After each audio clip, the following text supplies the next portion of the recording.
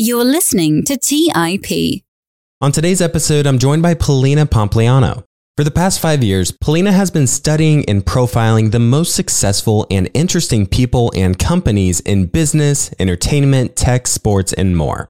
She curated all of her most impactful findings into her new book called Hidden Genius, which we'll be covering today. During this episode, we discuss how Polina defines success, how we can master the skill of mental toughness, how to ensure we have a healthy content diet, why you should bet on yourself by tying your identity to your name, and so much more. Another topic I found really interesting during this discussion was the topic of creativity and developing the ability to connect the dots between two different fields. Charlie Munger has made famous the idea of developing a lattice work of mental models and to develop the skill of connecting interrelated disciplines. That is one of the really fascinating things about Polina's book. The individuals covered in her book aren't really in related industries, but we can pull the most useful lessons and implement them into our own lives, which makes people-based learning so powerful. Later in our conversation, Polina shares her own method for connecting the dots between different disciplines and ideas. I really enjoyed Polina's book and certainly will be revisiting it in the future. With that, here is my conversation with Polina Pompliano. You are listening to The Investors Podcast, where we study the financial markets and read the books that influence self-made billionaires the most. We keep you informed and prepared for the unexpected.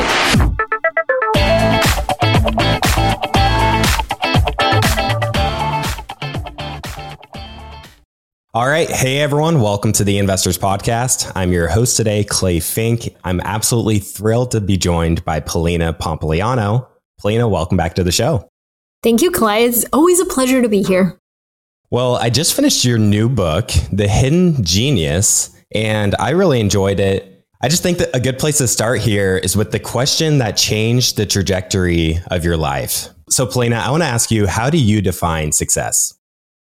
This is a great question because I was on the subway when I read this speech by Anna Quinlan, and it talked about how she defines success. And she says something like, if success looks good to everybody else, but it doesn't feel good in your heart, then it is not success at all. And I think when people hear that the profile studies successful people or that the book features successful people, I think most people just kind of like scoff and brush it off. And they're like, ugh, like another book about success. But that's because I think most of us define success as a measure of wealth, of fame, of status of some sort, but that's not at all how I define it. And if you read the book, you'll see that a lot of the people are not your traditionally successful people. To me, success means that you've had like a life well lived. Or when I think of like a successful person, I think of somebody who's been through the ups and downs of life and they've made it out on the other side with lessons to share with other people. And that's why in the profile, you'll notice in my newsletter, I share stories of like failure, persistence, and then redemption. Like I want to see the people who have succeeded, failed, learned, succeeded again, and then like explain to others their missteps, their like everything. Because I think as you learn about successful people, you always have to ask yourself the question, am I willing to make the same missteps, the same sacrifices, the same trade-offs as this person? Because if not, then that is not success to you. If you want to be like Al Pacino, but you don't want to have like, failed marriages and whatever, then you won't follow in those same footsteps. But it's because that's not what success looks like to you. It reminds me a lot of Warren Buffett's living by an inner scorecard and judging yourself by your own values and what you truly believe in, rather than seeking these external validations from others. And in your newsletter called The Profile, you profile all of these successful people in various walks of life.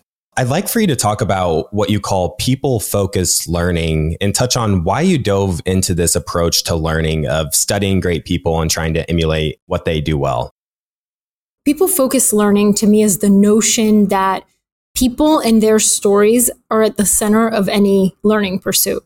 So whenever I want to learn about something, I don't just go learn about the idea. Instead, I pick a person who best embodies that idea that I want to learn about. So if I want to learn about decision making, for example, or decision making in times of chaos and uncertainty, maybe I look at Annie Duke, who's a former poker player, and she has to make decisions quickly with limited information in times of uncertainty.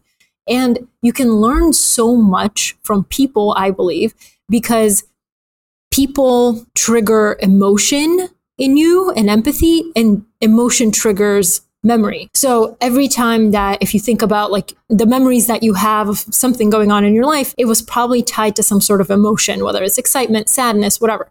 So that's how I learn. When there's an idea I want to learn about, I go through the people and try to put myself in their shoes and be like, what was that person feeling when they made this decision? Or what was that person thinking and how they evaluated this? It's just so much more helpful to me, and it makes more sense to me to learn from people's stories, because as humans, we love stories and storytelling, than it is to just dive into like cold, hard facts about an idea that may not stay with you. And then your book starts out by discussing creativity. And I generally think a lot of people associate creativity with something you're either born with or you're not born with. And you talk about how creativity is actually a skill that can be learned and improved upon. And you tell the story of a chef named Grant Achatz, who he'd create this element of surprise and he'd build this experience off of the meals that he served because he was a chef. And in our modern world, creativity seems to be more and more important with the things like the rise of AI and computers and technology. And a lot of these technologies lack creativity. So what were some of the breakthroughs you discovered in studying creativity in the people that you profiled? Okay, so Grant is absolutely an incredible chef. His restaurant, Alinea, is kind of this super innovative, super cutting edge restaurant in Chicago. And it's so fascinating to me. So there's 3 things that I think I learned about creativity just in general, but they all apply here. One time when I was studying Malcolm Gladwell, he said something that really stuck with me. And I think it's why AI is not very good at creativity. But he says that people are often drawn to things that are done imperfectly and that kind of leave a taste in your mouth. So he says that, whether it's art, movies, books, music, people talk more about the flawed things than they do about like the super perfect, obvious things. So he has a great quote here. He says, "You want an aftertaste, and that comes from not everything being perfectly blended together." And that aftertaste obviously is something that a human creates. There will be imperfections no matter how hard you try. AI may create something quote unquote perfect, but according to whose standards? Like, what is perfect? So I love this example because Taylor Swift had this song called Blank Space, and she had a lyric in there called, it was like, "Got a long list of ex-lovers," but people kept mishearing the lyric as "all the lonely Starbucks lovers." So it was really funny because that's literally what it sounded like. But that imperfection in her song led it to become super popular. And it was I think it was number 1 on the charts for 9 weeks in a row. So it just shows you like the imperfect things are things people talk about, people want to discuss. Like it's much more human. And I think that's why we're drawn to it. The second thing I learned, and I definitely learned this from Grant, is that a lot of the most creative people in the world, they borrow ideas from different disciplines and apply it into their own industry. So it's really interesting because the human brain, this is based on research, naturally forms relationships between 2 different inputs, no matter how dissimilar they are. So if you think of 2 things, after a while, your brain will naturally start making connections between the 2. So Grant, for example, he is a chef. He deals with food and the restaurant business, etc. But he's always kind of looking at the world through this kaleidoscope of food, is what he calls it. So if he's at a museum, he's looking at a large scale painting and he's like, "Wow, that's beautiful. I want to eat off of that." Suddenly, that thought turns into the tablecloth of Alinea is now a piece of art. They draw on it with all sorts of different sauces and whatever, and make it look like a piece of art that you're eating off of. Or another time he was listening to a song by Rage Against the Machine, and he was like, "Wow, all these peaks and valleys, like the way the song flows kind of mirrors what I want the dining experience to be. I want it to be a story. I want it to have these really high highs and these really low lows. And as you're going through it, I want it to tell a story." So he's using music and art and whatever to take ideas from those disciplines and apply it to his own. And I think everybody in a creative field who is considered very original actually does a lot of that. And the third thing is that I think a lot of people think of creativity as inspiration or a muse or something divine that just happens to you and you have to be in the right mindset to create. But actually, I learned that creativity is less a fleeting moment of inspiration and it's much more like a muscle that can be trained or a skill that can be learned. And it's something that's done through consistency. So the more consistent you are in your work, the more ideas you'll generate. So Grant, he was at one point the best chef in the world, he was considered. And then ironically and crazily enough, the best chef in the world got stage 4 tongue cancer. Like of all the places, he got tongue cancer. So it was interesting because suddenly, like, he couldn't taste. He was going through chemotherapy. He lost a bunch of his taste buds. And what he learned from that experience is that actually taste is a very small portion of the taste buds in your mouth. Actually, a lot of it is from visually how you see the food and the smell too. So taste is kind of like a all-encompassing experience. Your mouth and your tongue is just one part of it. And so he became even more creative because he started thinking about, like, how can I not think my way to creativity, but how can I use everything I've learned to make this menu even crazier, even more innovative? So he started playing with like visual things, like visual illusions. He would take a strawberry and make it look like a tomato, but taste like a strawberry. And then he would take a tomato, make it look like a strawberry and have it taste like a tomato.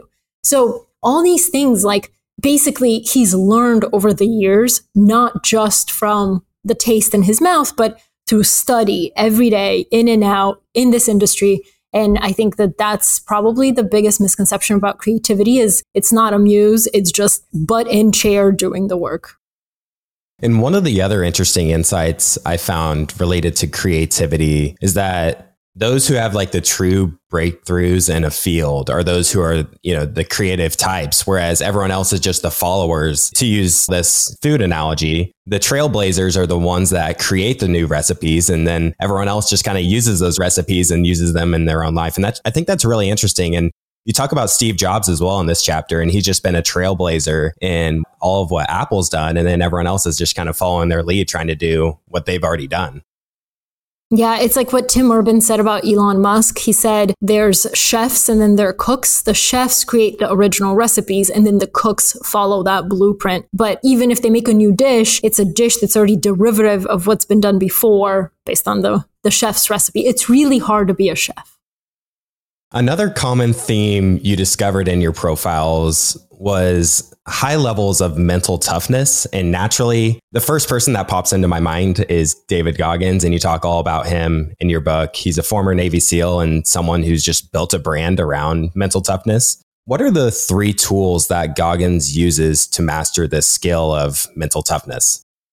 Yeah, so the 3 tools that I talk about in the book that I found personally useful when I was training for a marathon, but also I think you could apply it to everyday life, is the first rule that David learned came from the Navy SEALs. So it's called, he dubbed it the 40% rule. And it's basically why, it's the reason that when most people hit a wall while running a marathon, how they say, like, you're going to hit the wall at like mile 18 or 20 or whatever. Once you hit a wall, even though you think there is absolutely no way I can run 6 more miles, you still do. And that is, he says, basically, when your mind is telling you that you're done, that you're exhausted, that you cannot possibly go any further, you're actually only 40% done. So he's trying to say that, like, a lot of times your mind has these exit ramps where it's like, I'm exhausted, let's just take the easy route. But then he knows this, and he knows that he's only 40% done, so he doesn't stop. He compares it to kind of like a governor on a car. A lot of times the governor will prevent you from going like 120 miles an hour, even though the car can go 120 miles an hour. So depending where your governor is set in your mind, you can push past that, but that's kind of when you'll feel, oh my gosh, I'm done.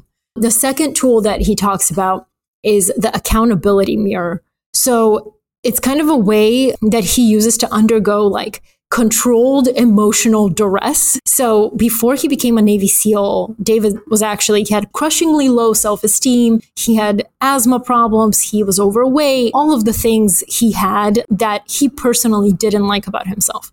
So he wanted to change and he wanted to become a more confident version of himself. So he created this thing he called the accountability mirror. And what that meant is he went into the bathroom, he looked in the mirror, and he looked at himself and he said, "You're fat, you're lazy, you're dumb. Like, what are you going to do about it?" And to most people, that sounds really harsh to say to yourself. But he says you can't change unless you tell yourself the truth. So to him, that's what he saw in the mirror. So to begin to change those habits, he started posting little Post-it notes all around the mirror saying like, okay, what are these tiny goals that I want to set if I want to not be this person that I am now? So it would be like, go on a 2-mile run, go one day without lying to people for affirmation or validation or whatever. All the little habits he wanted to change, he just posted them around the mirror. So every time he looked at his reflection, he would be like, yep, did that today, did that today, did that today. And I think he talks about the accountability mirror, but then he also talks about going into this dark room. And he's like, in this dark room is where metamorphosis happens. When you go in, you're one person. When you come out, you've transformed. And he says, if you don't break, you'll transform. And that's his whole message. Like mental toughness, I mean, it's hard for a reason. Like a lot of us buckle under pressure, especially when it has to do with our self-image or the way we think people perceive us. But his hidden genius is very much in that like radical honesty with himself is what has allowed him to completely change the trajectory of his life. And the third thing that he does is he says, you have to get up every day and do one thing that sucks that you don't want to do. And so a lot of times that means like you're acting against your first instinct. If you wake up and you're like, oh, it's like 6 a.m. I'd rather sleep 1 more hour. I don't want to go on a run. He's like, go on a run anyway. It's just like whatever your first instinct is, do the opposite. And it's like, my house is a mess, but I'm too tired. Clean it anyway. Because those little moments build trust with yourself because you're keeping your promise with yourself. So it's basically, he says that he brainwashed himself into craving discomfort. It's possible because obviously he's done it, but it's really, really hard. And I think those 3 things are really like practical things you can do to sharpen the way you think and to increase your threshold for mental resilience. Let's take a quick break and hear from today's sponsors. The national sales event is on at your Toyota dealer, making now the perfect time to get a great deal on a dependable new SUV like an adventure-ready RAV4. Available with all-wheel drive, your new RAV4 is built for performance on any terrain, from the road to the trails. And with plenty of passenger and cargo space, plus available tech like wireless charging, you and your entire crew can stay connected. Or check out a stylish and comfortable Highlander with 3 spacious rows of seating for up to 8 passengers. And with available features like panoramic moonroof, you can sit back and enjoy the wide open views with your whole family. Plus, both RAV4s and Highlanders are available in hybrid models. So no matter your style, you can drive efficiently and save on gas. So visit your local Toyota dealer and check out amazing national sales event deals on RAVs, Highlanders, and more when you visit buyatoyota.com. That's buyatoyota.com. Toyota, let's go places. Hey guys, do you ever wonder how investors like Peter Thiel have Roth IRAs worth billions? Many do more than just save a portion of their income, invest it in the stock market, and cross their fingers and hope it grows enough to retire on. The secret is they use something called a self-directed IRA, which has all the tax advantages we love, but with a twist. Instead of being stuck with stocks, bonds, and cookie-cutter options, a self-directed IRA with New Direction Trust Company allows you to invest your retirement savings in what you know and what you're passionate about. From real estate to startups to gold and silver, there are nearly unlimited investment options. You could even finance and set the terms of a loan. You name it, NDTCO will help you fund it. We're not saying you'll be the next Peter Thiel, but we're not saying that either. Because his secrets are now your secrets. Check out New Direction Trust Company and self-directed IRAs today at ndtco.com and unlock the potential of your retirement savings. That's ndtco.com. The dream of owning a vacation home can be daunting. From finding the best guests, to the maintenance, to organizing the cleaners after every guest stay. With Vacasa, they make that dream into a reality. As a full-service vacation home management company with vacation homes in key destinations across the U.S., they know how to make owning a vacation home easy and profitable. On top of proactive property maintenance visits by professional local teams, a data-driven booking platform, and around-the-clock support, homeowners earn on average 20% or more revenue from their vacation homes. Vacasa makes vacation home ownership easy. If you're looking to make more from your vacation home by doing less, partner with Vacasa at vacasa.com. That's vacasa.com to get started on your dream of owning a vacation home. All right, back to the show. Two things that really stick out to me here related to the physical aspect, because, Goggins is an endurance athlete. It's what he does. I think that when it comes to like the physical aspect of working out and pushing your body to its limits, I'm reminded that it's very much a mental game. Training your mind and training kind of that mental toughness muscle, it carries over into other areas of life. So, if you're sticking to your plan, whatever you do, and running a marathon, going to the gym, whatever it is, a lot of that mental toughness, I think, really carries over well into other areas of your life. And it teaches you that you can do hard things and you can do that suck. And the other thing that ties into that, I think, is when you train yourself to be able to endure very hard things, it can prepare you for, just really difficult things that can come in the future. And that just puts you in a much better position relative to a lot of other people, because, our world's just highly uncertain and you never know what sort of things can come across, whether it be personal, like losing a job, or going through a recession or things like that. So yeah, those are two things that really stuck out to me when you're talking through Goggins' framework here.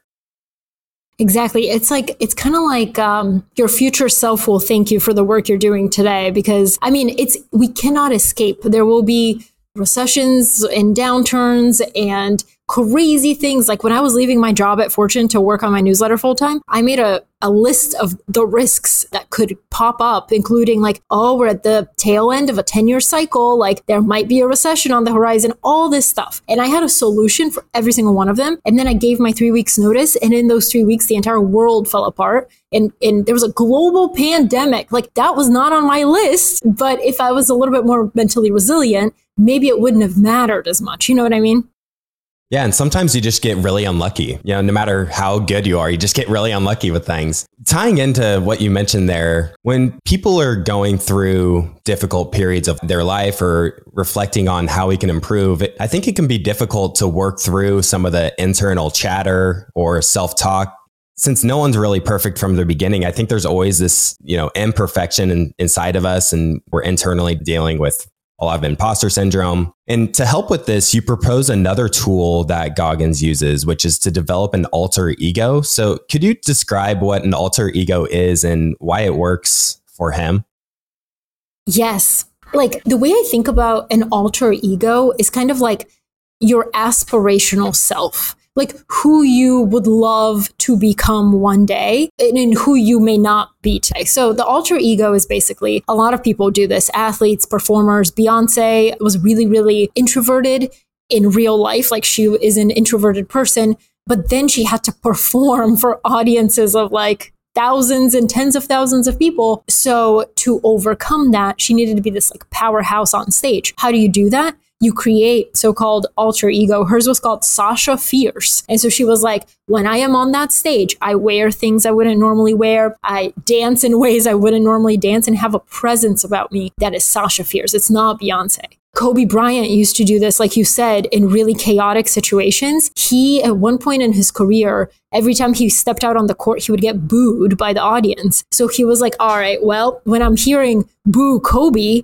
that's not me. I come out here as the black mamba, and it's like this like long snake, whatever. So he created this version of himself on the court because you're not attacking me, you're attacking Kobe, which is a different version of me.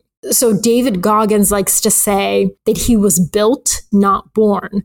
And a lot of times he refers to himself in the third person, and he refers to himself as Goggins, not David Goggins, just Goggins. That's because he says like David Goggins was a weak kid. Goggins is who, like, I want to be proud of that person. Like, that's who I want to embody because I built him. He wasn't born as David Goggins. So there's this notion that I learned about called Illeism, Illeism. And it's when you refer to yourself in the third person. Usually it's not well received. LeBron James does this a lot. Trump does this a lot. It's usually not well received because people think that you come off very egotistical and like kind of condescending. Like, why are you referring? Well, just say I. But Goggins does this too. But the reason is because it adds a little bit of distance between you and your identity. And a lot of times, like in therapy for people with trauma or PTSD, it's sometimes helpful because it gives a little bit of distance between what happened to you and who you are and who you want to become. So it's really interesting because Goggins does this a lot, and I realize why now. And he says, he basically says that like over time, your identity and the alter ego, they're very, very distant for a long period of time. But as you work to become your aspirational self, they kind of meet at some point. And at some point, you become your alter ego or your aspirational self. I watched an interview with Beyonce and she said, oh yeah, like I killed Sasha Fierce a long time ago because basically I don't need her anymore. I am this confident version of myself. I don't need to pretend to be that anymore. But I think it's really interesting because just personally, I used to be very shy and very introverted, and like doing this, like this, our interview would never happen because I would be way too worried, way too like in my head. But as I started like being in journalism and like doing interviews, I had to be like, okay, I may be really introverted here, but on stage, I got to put on a show, you know, like I'm doing this for a job, like it matters, whatever. So over time, though, my personality itself became more extroverted and more confident. So now I don't know. I don't think I have an alter ego anymore, but you know, maybe. Since our listener base is mainly in the investing world, I wanted to kind of tie this into investing a bit. And when I study the great investors, the alter ego is kind of separating you from your emotions in a way. And I think investors, we need to look at our decisions and look at our mistakes as objectively as possible. And that's the only way to really learn from it. I love this James Clear quote you included in your book as well. It's, your current behaviors are simply a reflection of your current identity. What you do now is a mirror image of the type of person you believe that you are, either consciously or unconsciously. So if you want to be a great investor, a great writer, a great journalist or whatever, then you need to start thinking and acting as if you already are one. And I just love that framework as well from Clear.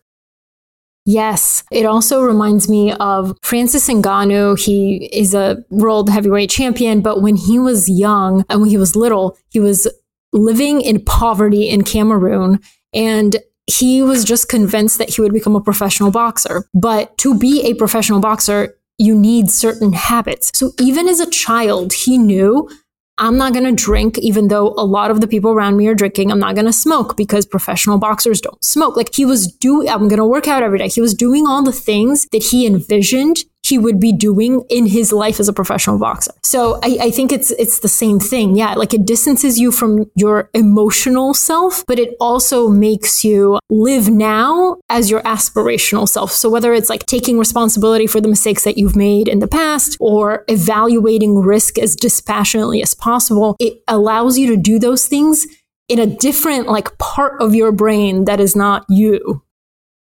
Now, developing this alter ego, I'm sure you could resonate with for sure. You used to work for very large companies, CNN and Fortune, working full-time with them before going full-time on your newsletter. Was that a really difficult transition for you? Or what sort of challenges did you have to overcome to become fully confident with that new path? Especially, you just mentioned how it was right around COVID when it struck. So what were some of the biggest things you had to overcome, and how did you manage to work through those?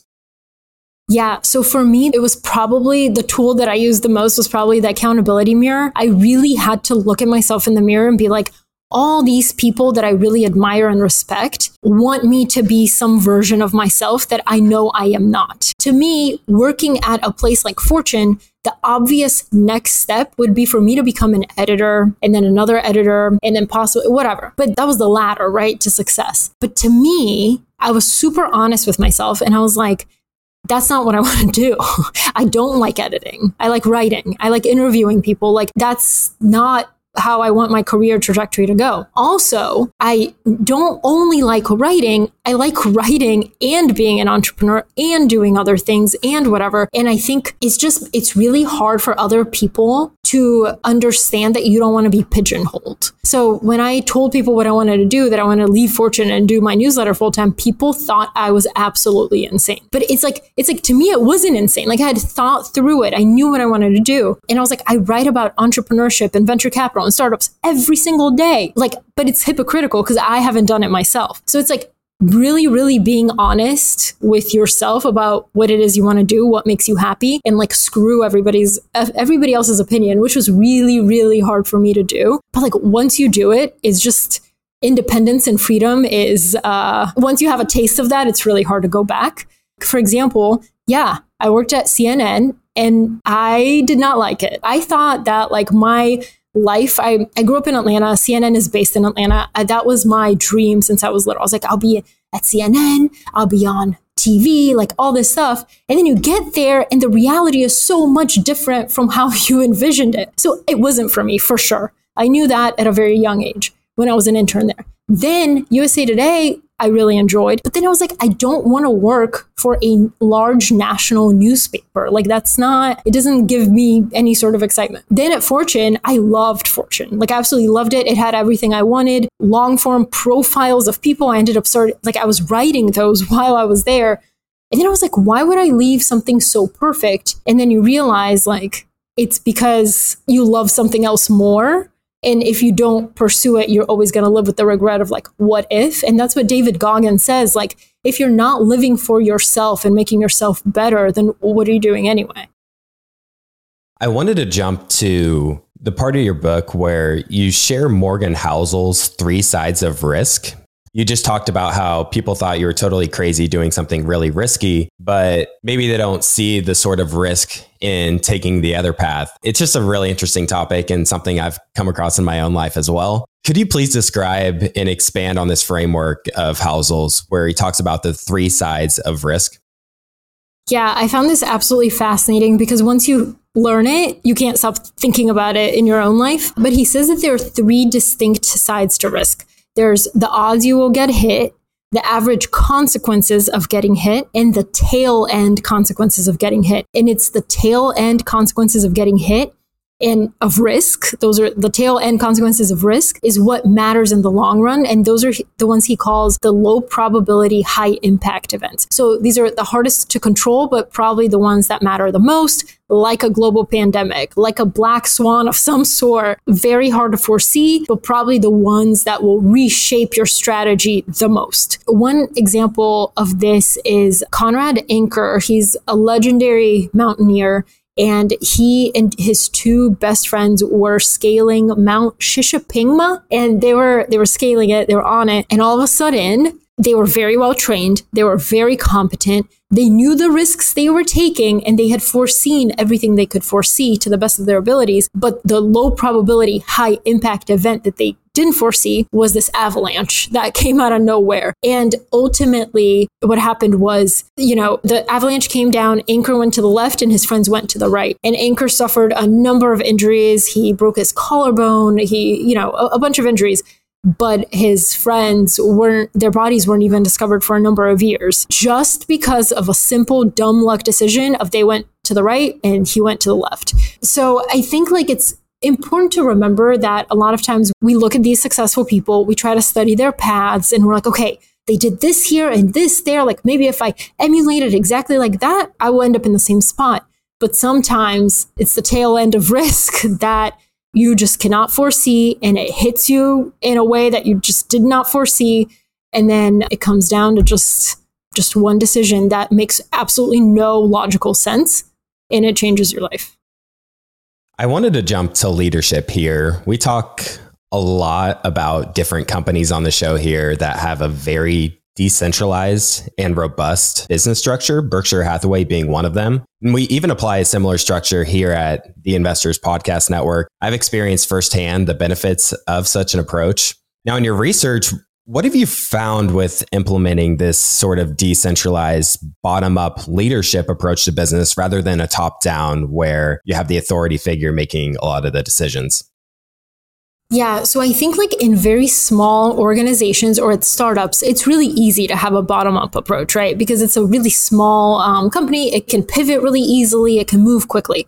But when you grow and as you get massive, top-down, you would think makes more sense because it's just easier for one person to tell multiple layers of people what to do and which direction to go. Except I found that some of like the most successful companies that are large employ a bottoms up approach. So Daniel Ek at Spotify, and basically a bottoms up approach means that the ideas, the values, the strategies come from the bottom, come from the employees. And then the CEO's role is to help them execute quickly and support the people who are day to day doing this work to support them to achieve their goals. So for example, Daniel Ek was a big proponent of this leadership style, but then came the product team went to him and they were like, okay, we have an idea. We want to create a personalized playlist for every user on Spotify based on their listening habits. And he was like, I don't know. I mean, it's a cool feature, but like, I don't want you spending all your time on this. And we have other things to do, whatever. And he told Fast Company in 2018,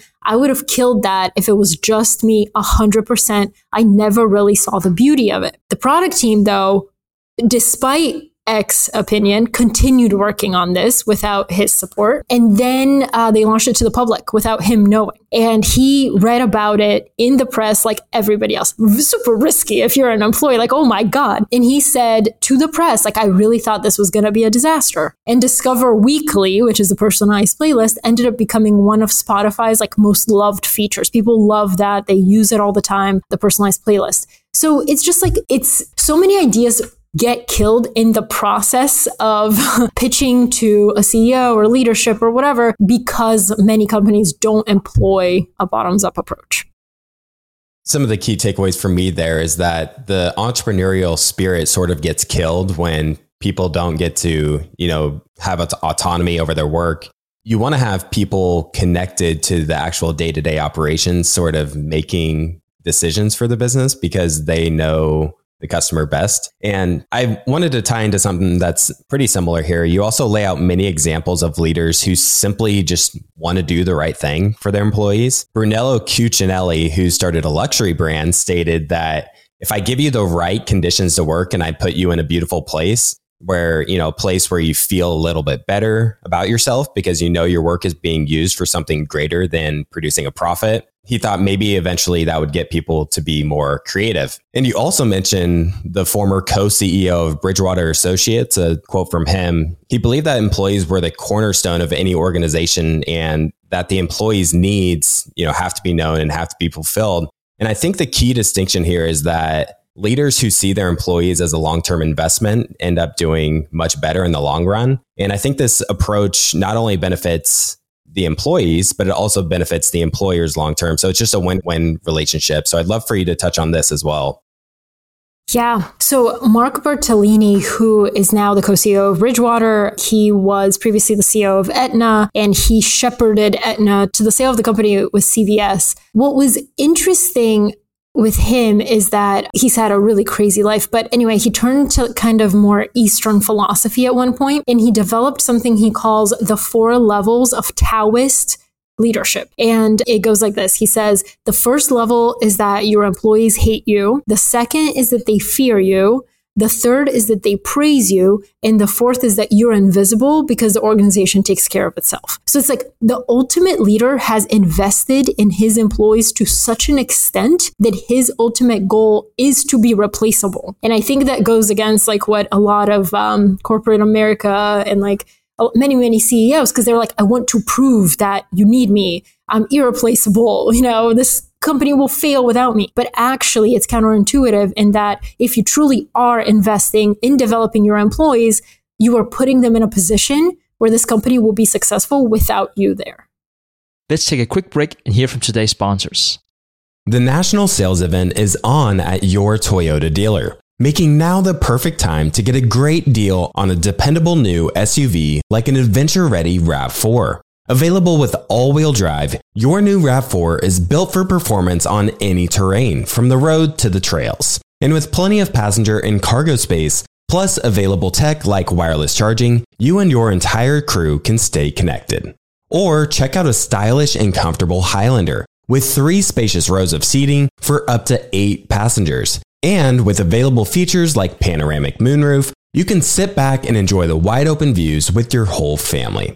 Plus, both RAV4s and Highlanders are available in hybrid models. So no matter your style, you can drive efficiently and save on gas. So visit your local Toyota dealer and check out amazing national sales event deals on RAVs, Highlanders, and more when you visit buyatoyota.com.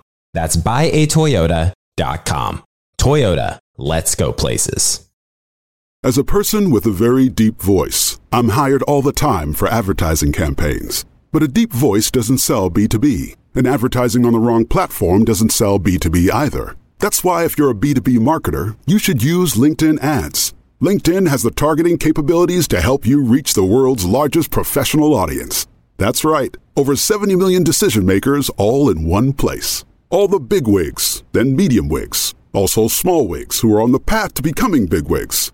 Okay, that's enough about wigs. LinkedIn ads allows you to focus on getting your B2B message to the right people. So, does that mean you should use ads on LinkedIn instead of hiring me, the man with the deepest voice in the world? Yes. Yes, it does. Get started today and see why LinkedIn is the place to be to be. We'll even give you a $100 credit on your next campaign. Go to linkedin.com/results to claim your credit. That's linkedin.com/results. Terms and conditions apply. As many of you know, I love studying businesses and networking with business owners. The more I've studied businesses, the more I've realized that starting and scaling your business is easier than ever because of companies like Shopify. Did you know that Shopify powers 10% of all e-commerce in the US? Shopify is the global force behind Allbirds, Rothy's, and Brooklinen, and millions of other entrepreneurs of every size across 175 countries. Shopify is the global commerce platform that helps you sell at every stage of your business. From their all-in-one e-commerce platform to their in-person POS system. Wherever and whatever you're selling, Shopify's got you covered. Shopify even helps you turn browsers into buyers with the internet's best converting checkout, up to 36% better compared to other leading commerce platforms.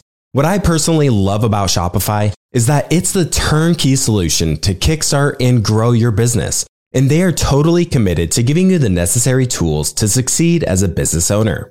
Plus, they have an award-winning customer support team there to help you every step of the way. Because businesses that grow, grow with Shopify. Sign up for a $1 per month trial period at shopify.com/WSB. That's all lowercase. Go to shopify.com/WSB now to grow your business no matter what stage you're in. That's shopify.com/WSB. All right, back to the show. You have another chapter in your book about clarifying your thinking. And you reference this Charlie Munger line of thinking in your book that we shouldn't fall slaves to our existing beliefs. And you also reference another James Clear quote that convincing someone to change their mind is really a process of convincing them to change their tribe. In profiling all these successful people, what's your interpretation of what they mean by this? Yeah. So I think our biggest challenge as human beings is to battle blind belief and figure out whether our beliefs are our own or we're just parroting what we've heard from people we admire, people we respect, our family members, things we heard as children. You will not believe how many times I say something and I'm like, hold on a second. Do I actually believe that? Or am I saying that because I heard my dad say it 20 years ago? So Charlie Munger, James, like all of them, I think it's once you start clarifying your thinking and taking the emotions out of the recipe, you're left with the bare bones of your beliefs. And I think a lot of people who argue passionately and are very opinionated about things, when you dig deeper, they don't know why they believe what they believe and they don't actually have a good reason. I remember reading Educated, the memoir by Tara Westover, and she was talking about how she never went to school. The first time she set foot in a classroom was when she was 18 in college. And she remembers she was like, I held misogynistic, homophobic, racist beliefs, but that's because those weren't actually my beliefs. Those were my father's beliefs. And I just absorbed them as a child. I never questioned them. You don't question that as kids. And then when you're in a classroom and your opinions are being tested and challenged, but the key here is, I think we live in a world today where you say one wrong thing and then you're just like canceled off the internet. I think you need to create an environment that's somewhat safe.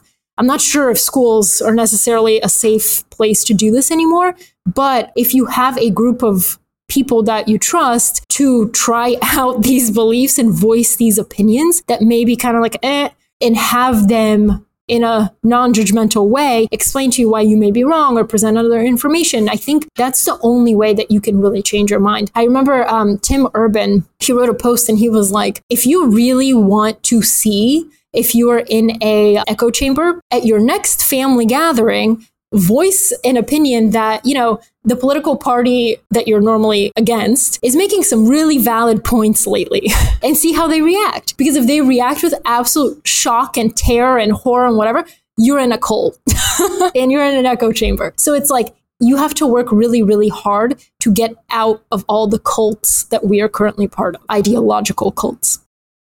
One of the tricks that Stig here at TIP has used with us is, asking us a question and just not giving his opinion at all. Because once someone does this to you, asks you without giving you your opinion, you realize all the times in the past where someone asked you a question and then they just gave their opinion before they gave you a chance to respond. And Annie Duke actually talks about this as well, where you want people to put out their true beliefs without being biased or swayed by, especially someone that's higher up or someone that's superior to them in an organization or whatever the situation is. I think that's a really powerful insight to just show how biased we really are.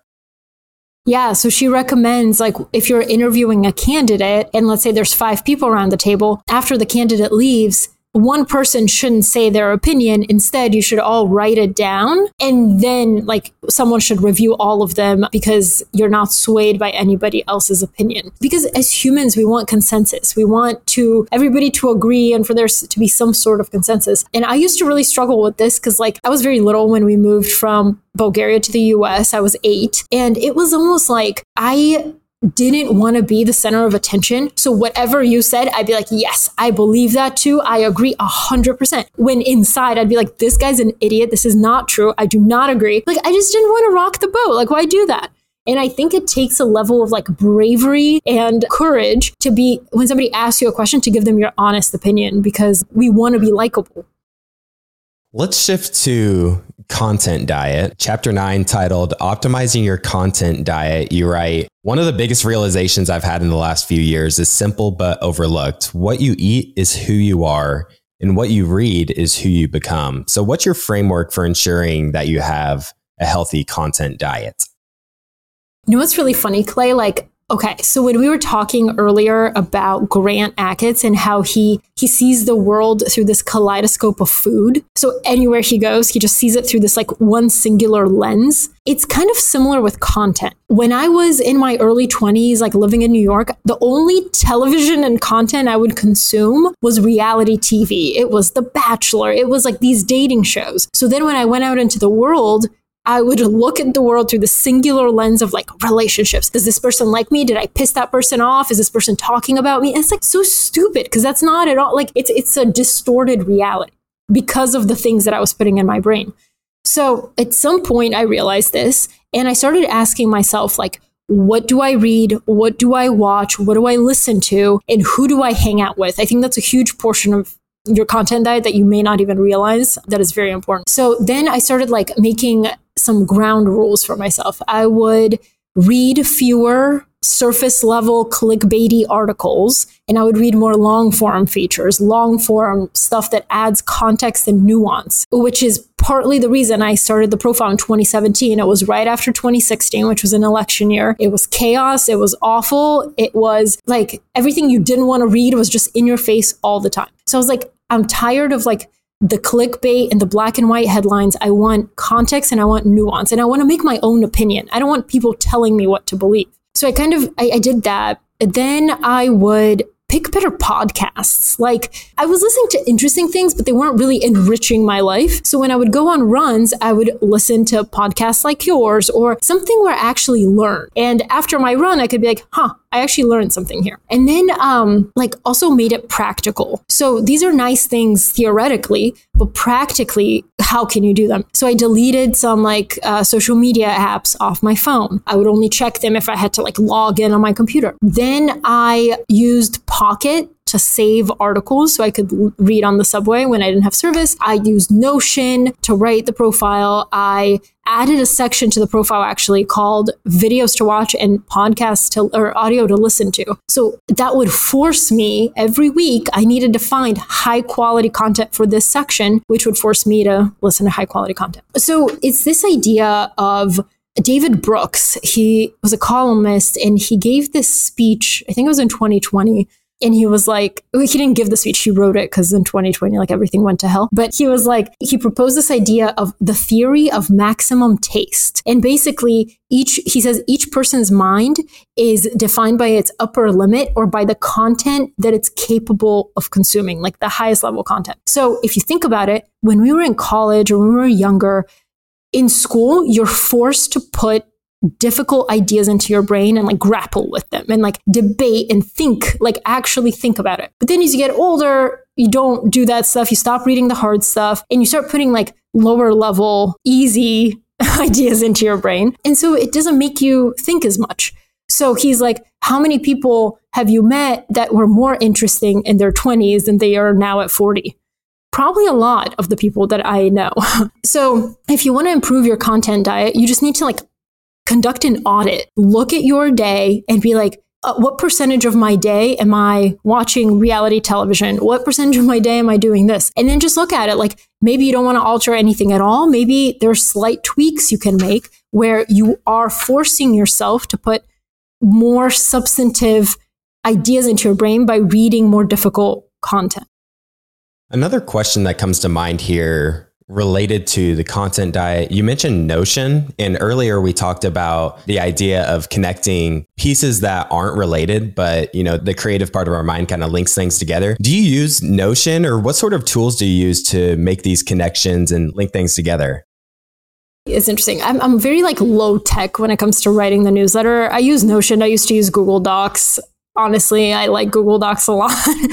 So my writing process is really interesting, actually. I don't write in order, so I don't go from start to finish. The way I get ideas is like, I may be texting with a friend and she'll say something and I'm like, oh, that's interesting. And then I'll like put that in a document and I'll read something and that'll remind me of that thing. And then I'll put it underneath.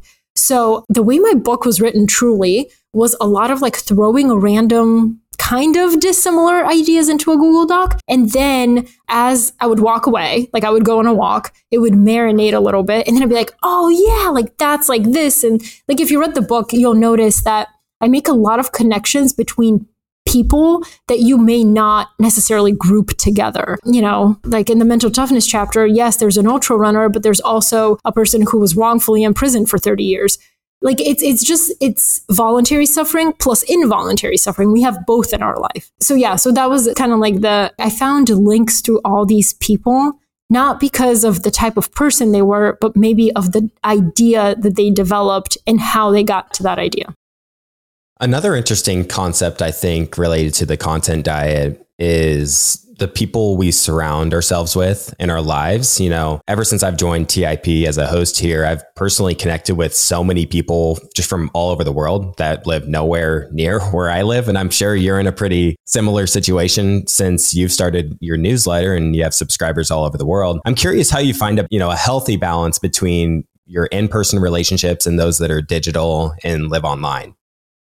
Yeah. So I would say that all of my best friends, including my husband, I've met on Twitter, but I love turning online friendships into real life ones. Like there's just I don't care about virtual reality or whatever. Like we will need in-person relationships. And it's like, I love the fact that I can talk to somebody in Kenya right now. And I love that there's a reader in London or India. But the reason that in 2019, I did these like kind of decentralized meetups all over the world of people who read the profile. So they just like met up on the same day in different cities. And the only thing they had in common was that they subscribed to this newsletter. And what I loved about it is just like, we have these friendships online, but once you meet in person, it's like solidified. It's like, I remember these people, we had an amazing conversation and we will forever be linked in that way. So yeah, I love the internet. And I think like yesterday I met Rob Henderson, who's another writer that I really like, but I had only talked to him online for like 2 years. And then I met him in person and I was like, whoa, this is so crazy, but it's really cool. And I think it ties into what we talked about at the very beginning with the people focused learning, where there's some sort of emotional, psychological piece where you make that connection and then, your relationships just change forever. I wanted you to also tell the story of Francis Ngannou. The final chapter of your book is titled Hidden Genius, and you tell his story that I just thought was absolutely incredible. So I'd love for you to tell that story and share what you discovered from him that helped you discover your own hidden genius. Yeah. So Francis Ngannou, first of all, I know nothing about MMA or the UFC or anything like that. But when I heard his story on a podcast, I was just like, whoa, how do more people not know this man's story? And it's just in a nutshell, it is Francis was born in Cameroon. He was like digging sand mines as 9 years old for $1.80 a day. He lived in like poverty many of us could never even imagine. And then, like I said earlier, he had aspirations of being a professional boxer. So he was determined to get out of Cameroon and go to America and like become a professional boxer, to the point where he would be working at these sand mines and he'd be daydreaming about like the United States and all this stuff. To this day, he signs everything SF. And people are like, why are you saying it SF? Your name's Francis Ngannou. And he was like, oh, for San Francisco, because that used to be his nickname. Kids would be like, yo, San Francisco, because like, he would go to America one day. So he, at age, I believe it was 28, he was like, all right, I got to get out of here. I can't become a professional boxer in Cameroon. So how do I get to America? So he decided first he had to get to Europe. So he went from Cameroon to Niger, Niger to Nigeria, Nigeria to Algeria, Algeria to Morocco. This is 3,000 miles through the desert, guys. It's insane. And then from Morocco to Spain, he would get on a raft and cross this strait. And once he was on the other side, the Red Cross would be there and he could seek asylum. But it was really hard to get there, obviously. It took him 14 months to make that tiny trek. Well, tiny, but really, really treacherous trek from Morocco to Spain. He got pulled out of the water 6 different times. And when Moroccan police would pull refugees out of the water, they would drop them back in the middle of the desert or put you in a Moroccan jail for an indefinite period of time. So this happened to him 5 times. And then on the 6th attempt, they were able to cross and he was detained in Spain a little bit, but he didn't care because he was like, asylum's basically guaranteed. From there, he went to Paris. In Paris, he was homeless, living in a parking garage. But he said this parking garage, after what I had just been through, was like a 5-star hotel. He found a gym immediately. And then there was a trainer there. It was a boxing gym. And there was a trainer there who, saw the potential in him. He was really, really strong and really tall. But then the gym shut down. And the trainer was like, you know what? You should try MMA. And the MMA Factory, I believe it was called, was another gym there. And he was like, you can go train there. He's like, I don't know what MMA is.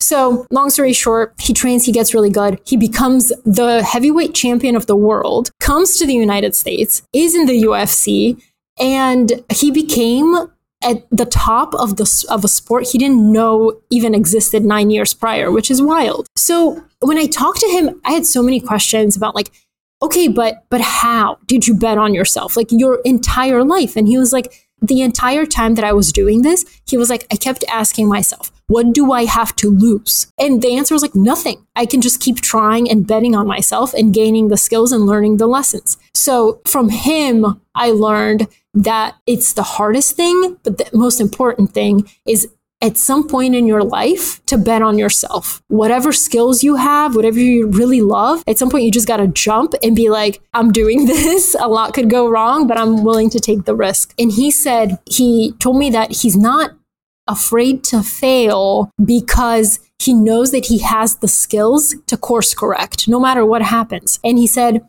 I know that if I fail, I can start over and over and over and over. I have that skill and you can take everything from me, but you cannot take that. And when I asked him if he identifies as like, if that's his identity, the heavyweight champion of the world, he was like, absolutely not, because there have been many before me and there'll be many after me. That's not what makes me me. But what makes him him is that he's a relentless risk taker and he's constantly evolving in his identity. And I found that just fascinating.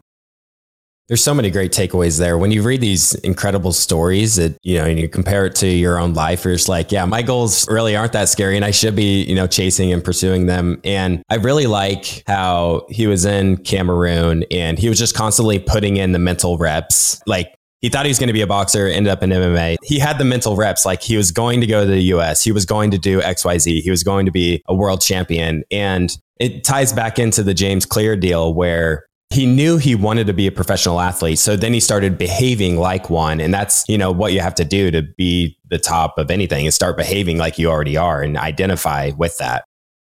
Exactly. Yeah. So Francis says that to know who you are, you first have to know who you are not. And I think like that's something we don't talk enough about. We're always like aspirational, like, yes, I want to be this person. I want to act like this, but you have to first define who you do not want to be. So for Francis, growing up, his father had a really bad reputation as like this like violent street fighter. He was abusive to his mom. Like he had just this reputation in the city where he lived.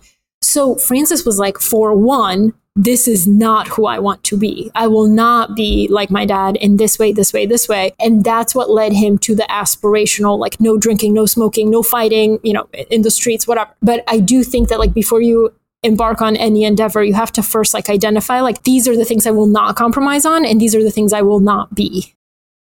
Now, like I mentioned, our show is primarily focused on investing in the greatest investor in the world. Warren Buffett said that the best investment one can make is in themselves. And you hit on this idea at the end of your book. You encourage your readers to create something that ties their identity to their name. So that could be a newsletter, creating content. And in the acknowledgements, you said that your husband, Anthony Pompliano, who I'm sure many of the listeners know, he told you never let others believe in you more than you believe in yourself. So to round out this conversation, I'd love for you to give any thoughts related to betting on yourself. And then why did you encourage readers to do something that ties their identity to their name?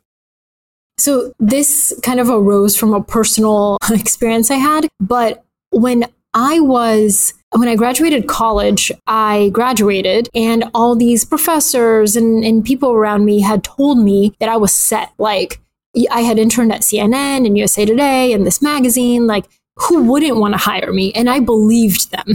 And so when I graduated in 2013, media was going through one of its cycles as it always does. And nobody was hiring me. And I could not get any job, not just like a job I liked. I could not get any job in media. So it was super like deflating and my ego took an immense hit, but it taught me something really important, which is that up until then, I had always attached my identity because I wasn't comfortable with being just me. I had always wrapped it around something external. So whether it's a job or a relationship or some sort of like something that gives you status, right? So like in college, the status would be, I'm the editor-in-chief of the college newspaper. Like who cares? Nobody cares. But in my mind, like that's what gave me status. So I had been so focused on like, okay, when I graduate and I get this job, it's going to be a great job. So I'm going to be Polina Marinova at the time with, editor at whatever, or reporter at whatever. What I did foresee is that I would be Polina Marinova unemployed.